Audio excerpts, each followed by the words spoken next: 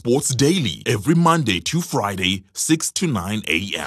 So Sibungosi, yeah, let's discuss. 3 weeks it was that he had gone missing from the Bulls camp, and finally he was found, found safe and sound at his father's Thank the home. Lord. Yesterday we finally got to hear from the Bulls in terms of what's happened, to some extent at least, Yeah. and also what their plans are with Sibungosi going forward. Yeah. The Rugby Nation at large has had its say, at least on the Twitter streets. Yeah, you know how we are on the Twitter streets.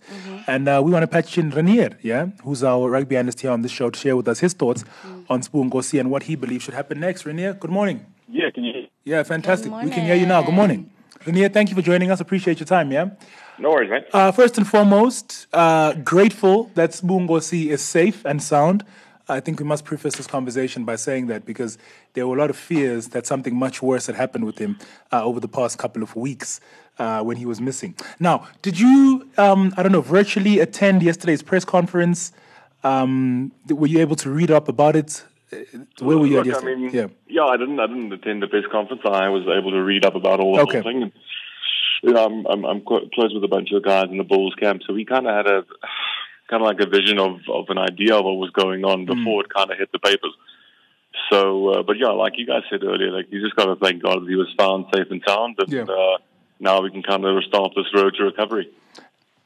When it comes to mental health in sports, right, what do you think this will provoke? What are the conversations and what changes do you think that will be implemented into sporting teams?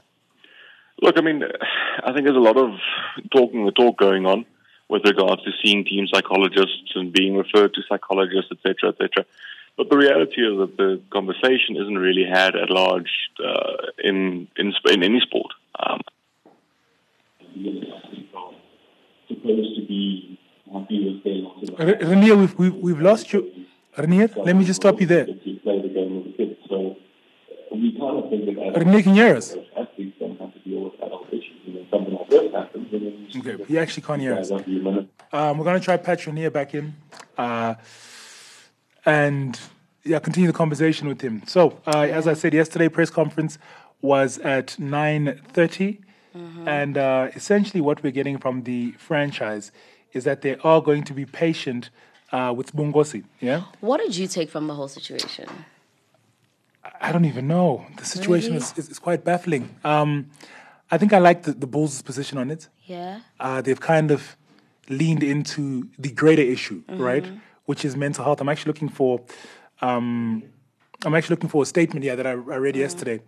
A little bit of what was said at that press conference. I think for me, what resonates with me about this whole situation is that no matter who you are, no matter where you work, like you can be Beyonce, you know? Absolutely. But we are human before anything else, you know? And there normally does come that breaking point. Yeah. And unfortunately, people need to understand that.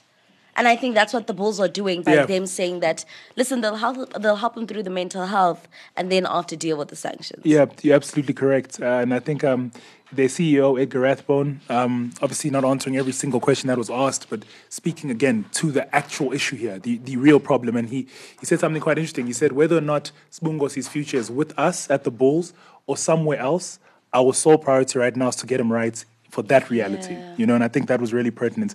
I think we have Ranier back on the phone line with us. Ranier, are you there? Yeah.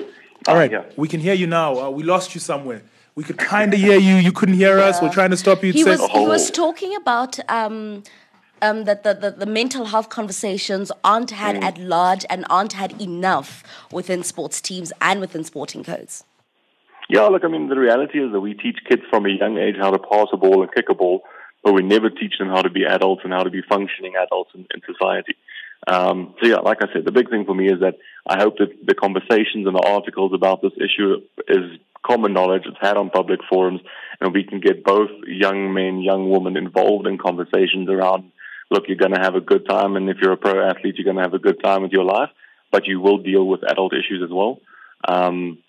And you need to be equipped to deal with those issues. And I think, look, Edgar is a very clever guy. He's a fantastic guy. He's a great CEO as well.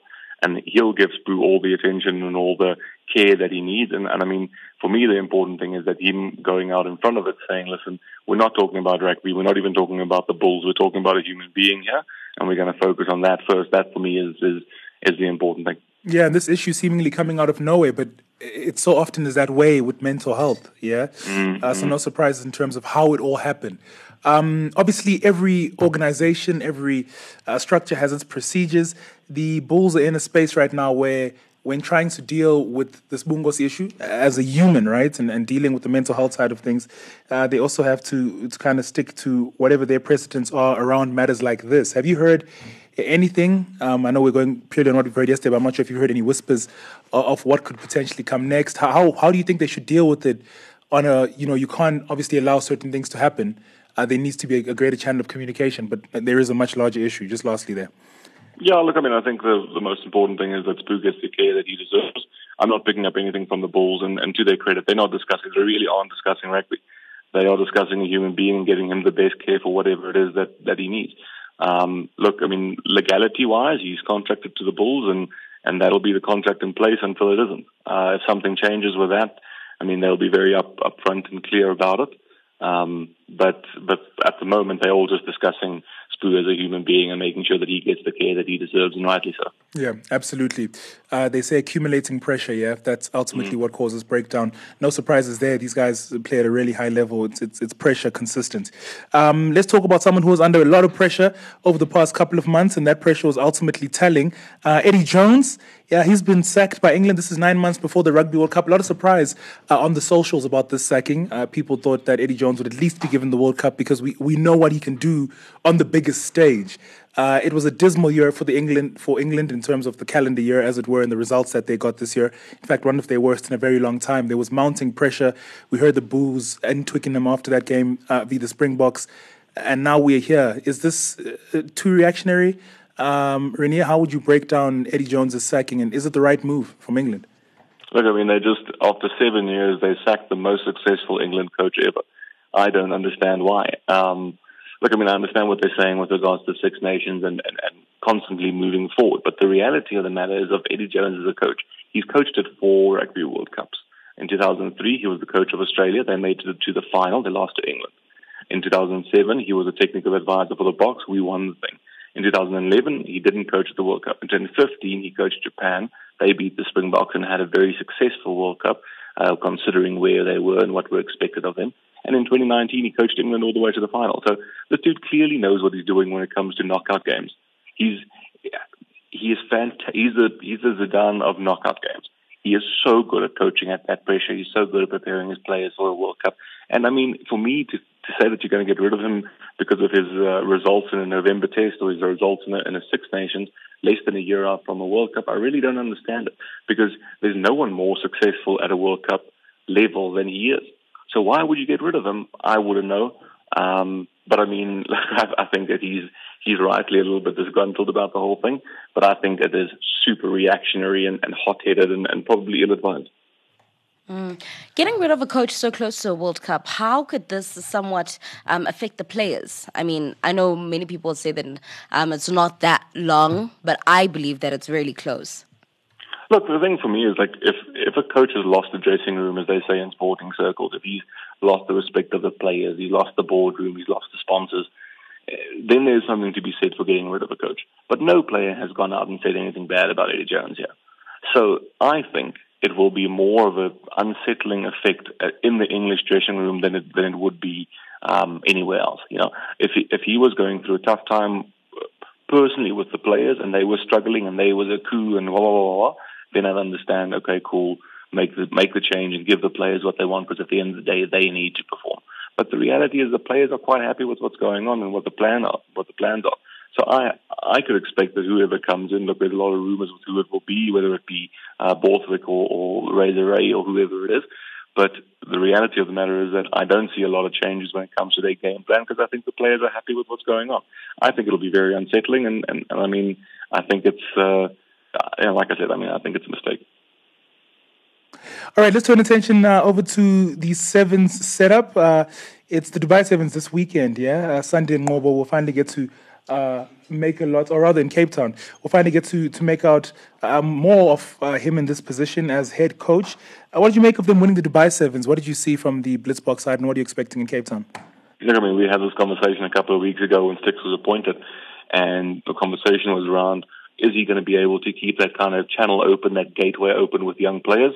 And a guy like Ricardo Duarte steps onto the scene, has a fantastic debut tournament, and he's only going to go from strength to strength come Cape Town this weekend. So, look, I mean, the pipeline of players clearly still open. The level of performance clearly still there. And, I mean, that's actually what everyone wanted, is just consistency and not having this be a confusing time for SA7. So, really happy with the boys. I think they've played at a level that they've didn't really achieve since COVID. They haven't really been up to that level where they looked physically conditioned, they looked physically into the fight, and I mean, it showed in that semi-final against New Zealand. They were quite happy to go the distance and score them to get to the final. Ireland, unfortunately, just aren't on our level when it comes to how we can play and if we're on it for the day. So, look, it's one tournament in, one tournament won. It's a fantastic start for a young coach, for a new coach. And he's done it with some new players as well. So, I mean, all in all, it's glowing report cards all around. Yeah, and it's back to Cape Town, yeah? They don't have too many fond memories of Cape Town, at least the recent World Cup. So hopefully they can fix those demons, right those wrongs. Thank you so much, Renier, for coming on. Really do appreciate your time. Yeah, we'll do it again very soon. All good, bud. All right, cheerio. Catch Sports Daily every Monday to Friday, 6 to 9 a.m.